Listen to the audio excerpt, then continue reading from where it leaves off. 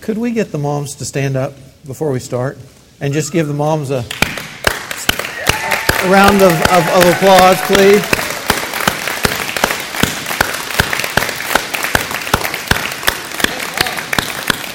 Thank you.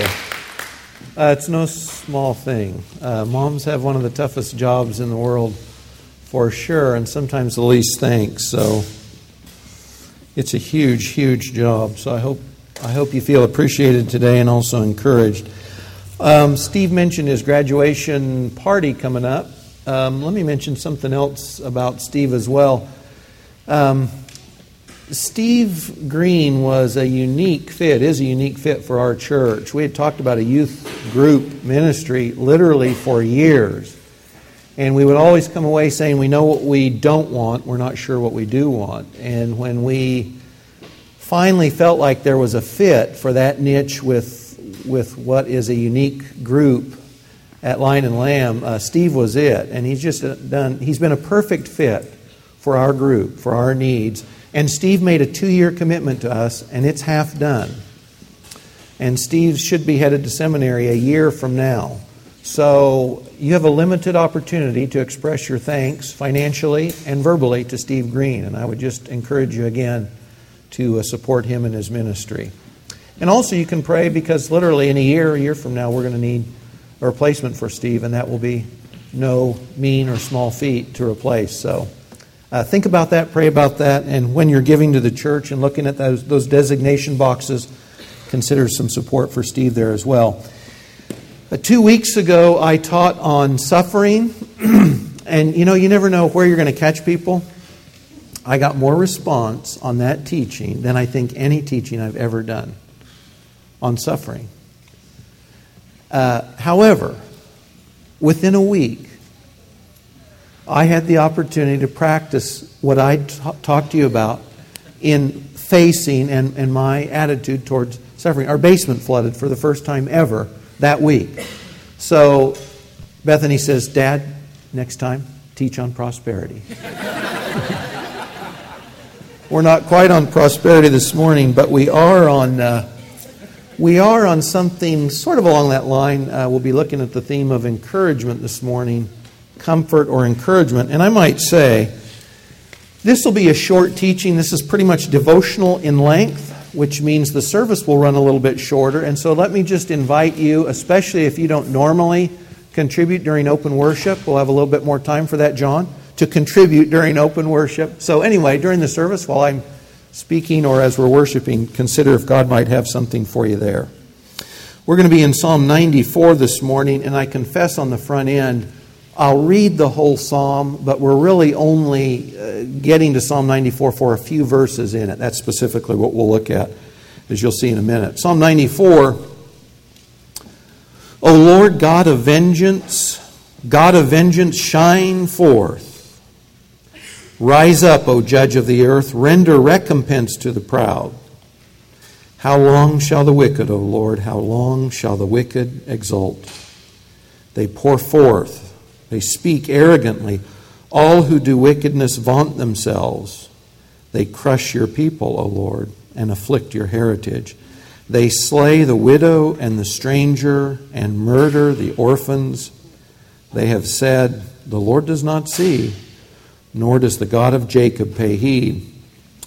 Pay heed, you senseless among the people, and when will you understand, stupid ones? He who planted the ear, does he not hear? He who formed the eye, does he not see? He who chastens the nations, will he not rebuke? He who teaches man knowledge.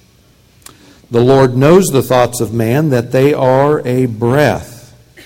Blessed is the man whom you chasten, O Lord, and whom you teach out of your law, that you may grant him relief from the days of adversity, until a pit is dug for the wicked. For the Lord will not abandon his people, nor will he forsake his inheritance. For judgment will again be righteous, and all the upright in heart will follow it. Who will stand up for me against evildoers? Who will take his stand for me against those who do wickedness? If the Lord had not been my help, my soul would soon have dwelt in silence. If I should say my foot has slipped, your loving kindness, O Lord, will hold me up.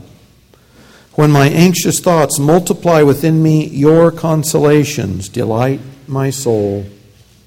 Can a throne of destruction be allied with you, one which devises mischief by decree?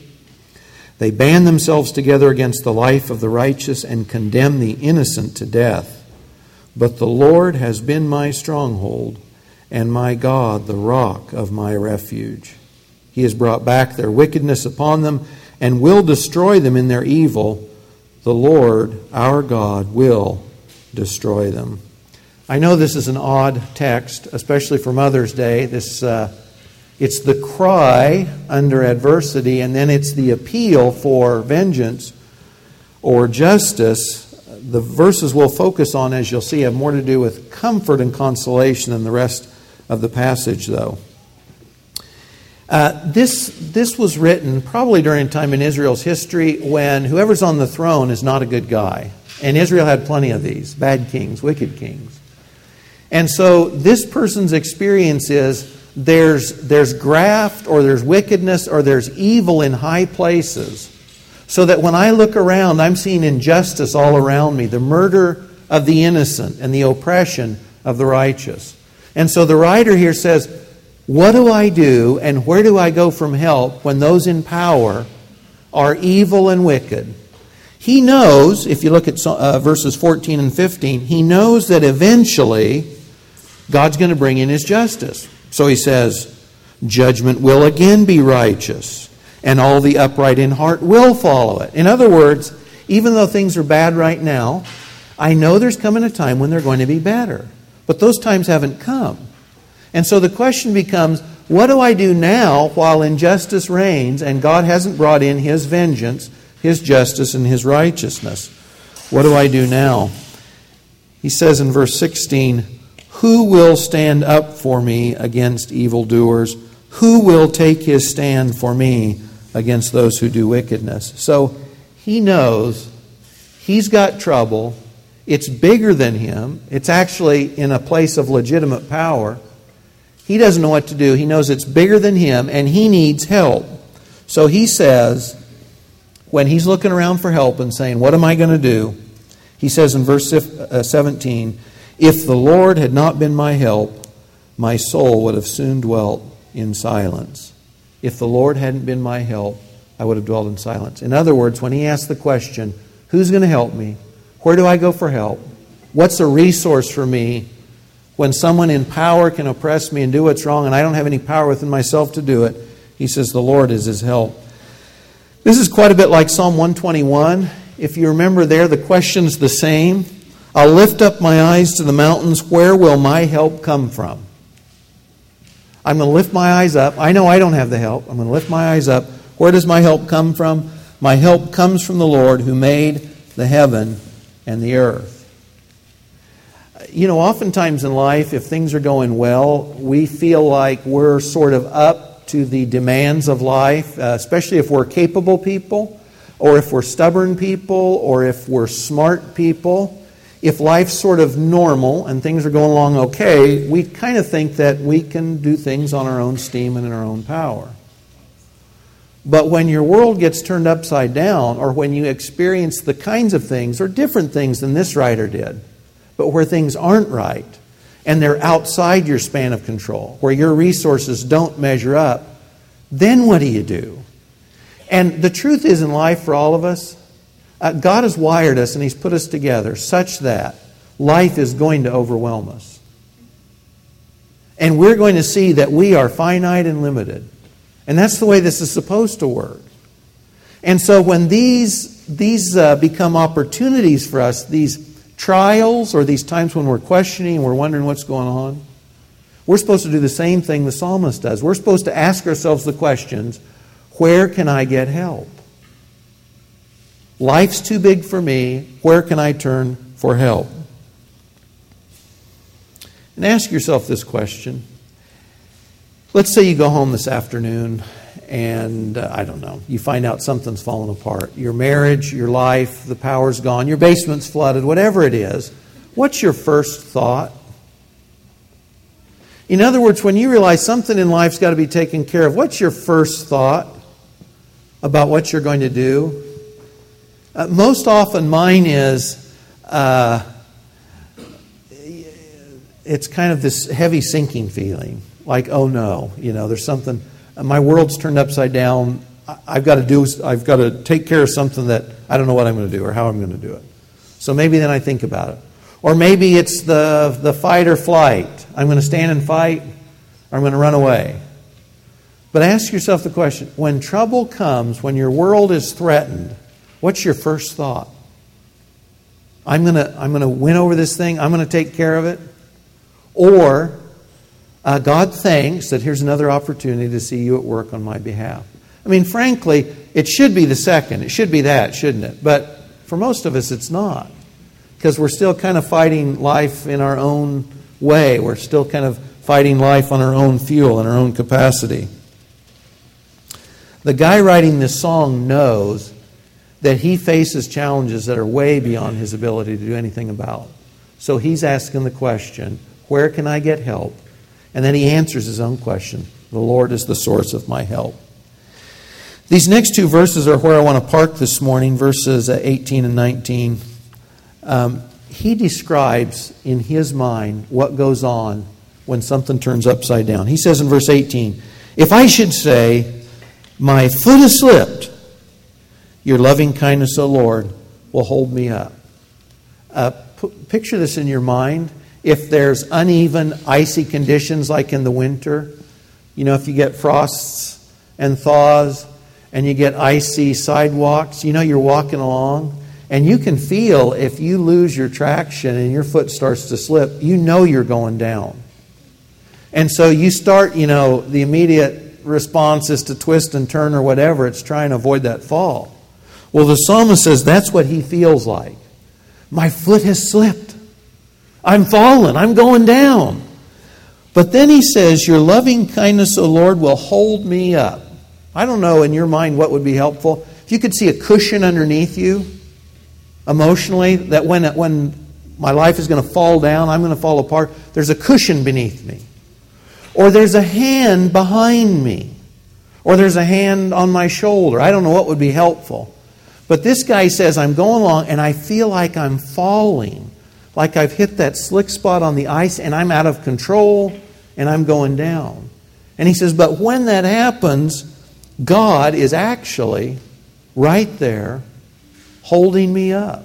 I'm not by myself. I'm not alone. God's actually right there holding me up. A similar passage in the New Testament, and this is a really overworked story, but I'm going to use it again this morning out of Matthew 14. When Peter sees Jesus in the stormy water and he's walking across, there in the boat, and he says, Lord, if it's really you, command that I get out on the water and walk with you. And he says, sure, come on. And Peter does. And he's walking on the water, and then he sees the waves, and he feels the wind, and he loses sight of Christ for a bit there, and he starts to sink.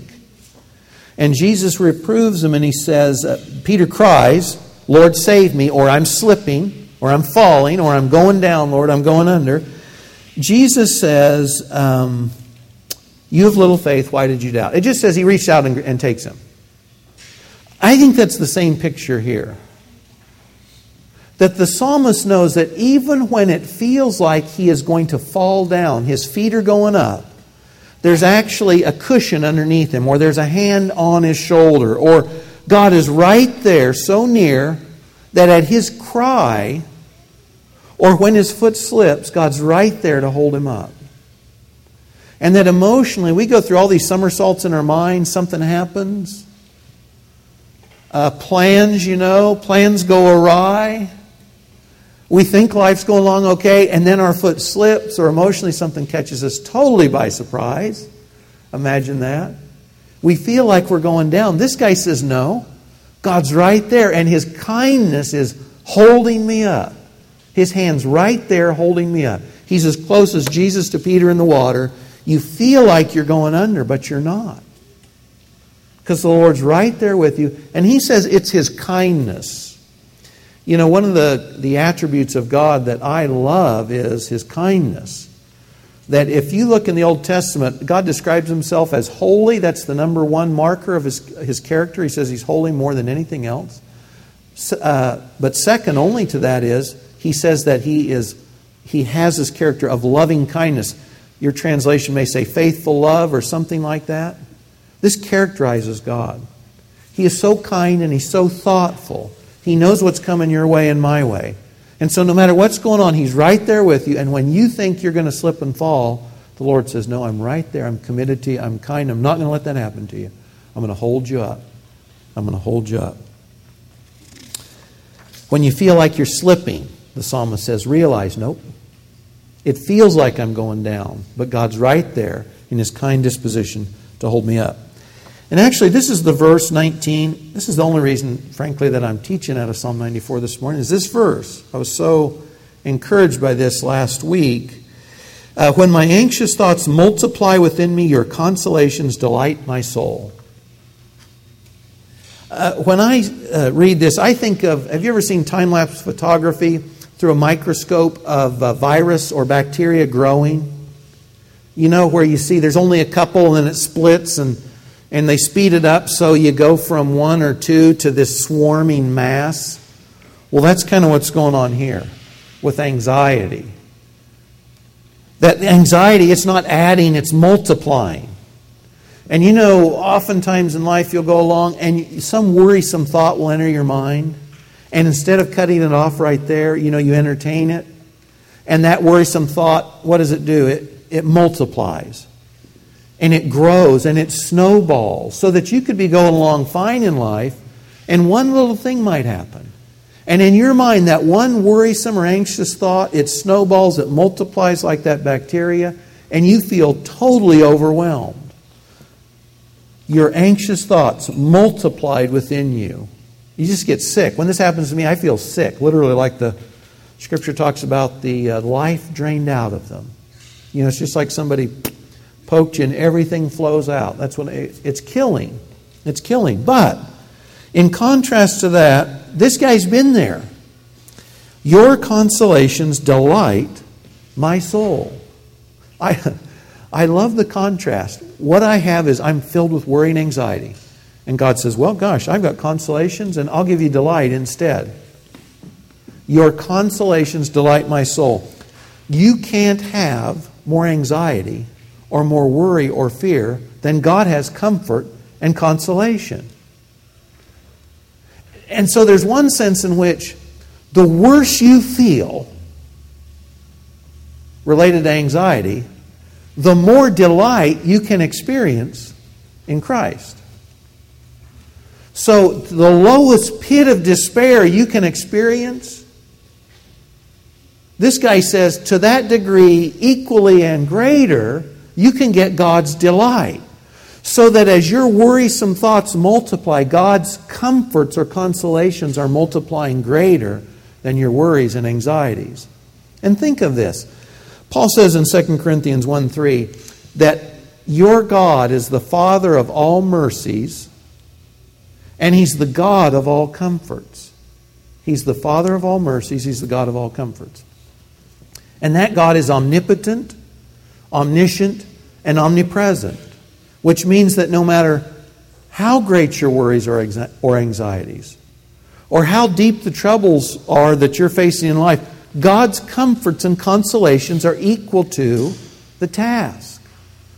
So that as you feel that worrisome thought burgeoning in your mind and weighing down on your soul, ask God to see His comfort and His consolation so that you can trade anxiety for delight. I love this turnaround. God takes death and He makes life. Well, He takes anxiety, and out of anxiety and worry and depression, He actually gives you comfort that produces delight instead. And in this world, oftentimes, as you know, life's kind of topsy-turvy. Things are upside down. Jesus says if you want to live, you've got to die. But also here, if you're in the midst of anxiety, you're in a perfect spot to experience God's comfort and delight. And the question, of course, becomes, if that's the case, and it is If that's the case, then why don't we more often feel that when we start going down that road of anxiety and worry? Why don't we more often feel this sense of God's comfort, His consolations, and that delight? Why don't those anxieties turn to delight more often? And I'm convinced it's for this reason. Simply because we're looking for our comfort, our consolation, the answers to our problems every place but God Himself. Every place but God Himself. So if I'm looking to myself, limited resources, depression remains. If I'm looking for help from others, they're like me. They got feet of clay, they might be good at certain things, but they're never going to ultimately be the solution I need. So if I'm looking someplace else, it's no worry that if I'm feeling anxious, I'm not getting to the delight part. That I'm not getting that comfort and that consolation because I'm looking in the wrong place. If I'm looking to the Lord, He says that when those worrisome thoughts start multiplying, His comforts will multiply faster or greater. Kind of like an antibiotic to bacteria. Doesn't matter how many come, I've got an antibiotic that's going to shut them down. Well, God's comfort and His consolation is available in that same way. I'm just convinced we're more often than not looking in the wrong place for our comfort. And this is why it's important, again, to ask yourself, when my trial comes, where am I looking for help? Because if I'm looking to Christ, it's readily available. It's there. It's abundant. And it'll overwhelm any anxiety and any fear I have. Listen to this out of Isaiah 51. I love this passage because it puts things in the right perspective. God says, I, even I, am He who comforts you. Who are you to be afraid? I am He who comforts you. Who do you think you are, that you would be afraid? He continues, of man who dies and of the Son of Man who's made like grass. God says, I'm the omnipotent God, and you're afraid of a blade of grass. This is what it has to do with other people. You've forgotten the Lord your Maker, who stretched out the heavens, laid the foundations of the earth, that you fear continually all day long because of the fury of the oppressor as he makes ready to destroy. God says, if you would think for a moment, and if you would put this in perspective, you'd remember that the one who comforts you is the God who laid out the universe. And the people that you fear, they're blades of grass. They come up for a moment and they're gone. So, I'm the one who comforts you. Who do you think you are to be afraid of someone else or something less than me? I'm the God of all comfort. Who are you to remain uncomforted? I'm the God of all delights. Who are you to be undelighted? It's a great passage. And the guy writing Psalm 94, he got that. And I think more often than not, we don't get it because we're looking in the wrong place. We're the ones Isaiah is writing to. Who do you think you are? Jeremiah was another prophet. We look back on guys in the Old Testament especially, and we think, man, I wish I was like so-and-so. Nobody wants to be like Jeremiah. Because Jeremiah, he was the prophet who lived right to the judgments that God had promised for generations, literally. Jeremiah's the last guy standing, sort of. So when God finally executes His judgment in Jeremiah's day, Jeremiah goes through all the judgment with everybody else. He gets lambasted, he gets talked down, he gets thrown in a muddy pit because he talks for God. He's part of the siege of the city of Jerusalem. He survives the siege of Jerusalem to be taken captive. He's kidnapped, really, by other survivors who flee to Egypt. His whole life was one of experiencing judgment, depression, if you will, tear-water tea. He cried over the things that were going on. I mean, he had a hard row. But this is what he says in Lamentations 3, remember my affliction and my wandering, the wormwood and bitterness. Surely my soul remembers and is bowed down within me. I've had a rough go. It's been hard. And my soul is bowed down within me, full of anxious thoughts. Life's too big for me. I don't know what to do. I'm crushed by its weight. But then he says, this I recall to mind. Something comes to mind, and then I have hope that the Lord's loving kindnesses indeed never cease, and His compassions never fail. They're new every morning. Great is your faithfulness. The Lord is my portion, says my soul. Therefore I have hope in Him. The Lord is good to those who wait for Him, to the person who seeks Him. It is good that he waits silently for the salvation of the Lord. Jeremiah had a tough life. And he feels the weight of it. It's not like he's just skating through. But he says, I remember something when I feel crushed by the judgments of life, and it's this, that God's loving kindness never ceases. And His mercies are like the sun rising. They're there every day. That's the same God of the psalmist of Psalm 94. That you can count on God's kindness, on His compassion, on His consolations, always, but especially when life has slipped, when you've slipped on life, when you've taken a fall, or when it feels like you're falling, or when your worries are multiplying in your mind and you're wondering, how am I going to take care of something? This is too big for me. What do I do? You remember what Jeremiah knew. Verse 22 back in Psalm 94 says, the Lord has been my stronghold and my God, the rock of my refuge. Moms especially, just thinking of application. Mothering is a tough job, very tough job, sometimes thankless, no doubt. Hopefully not always.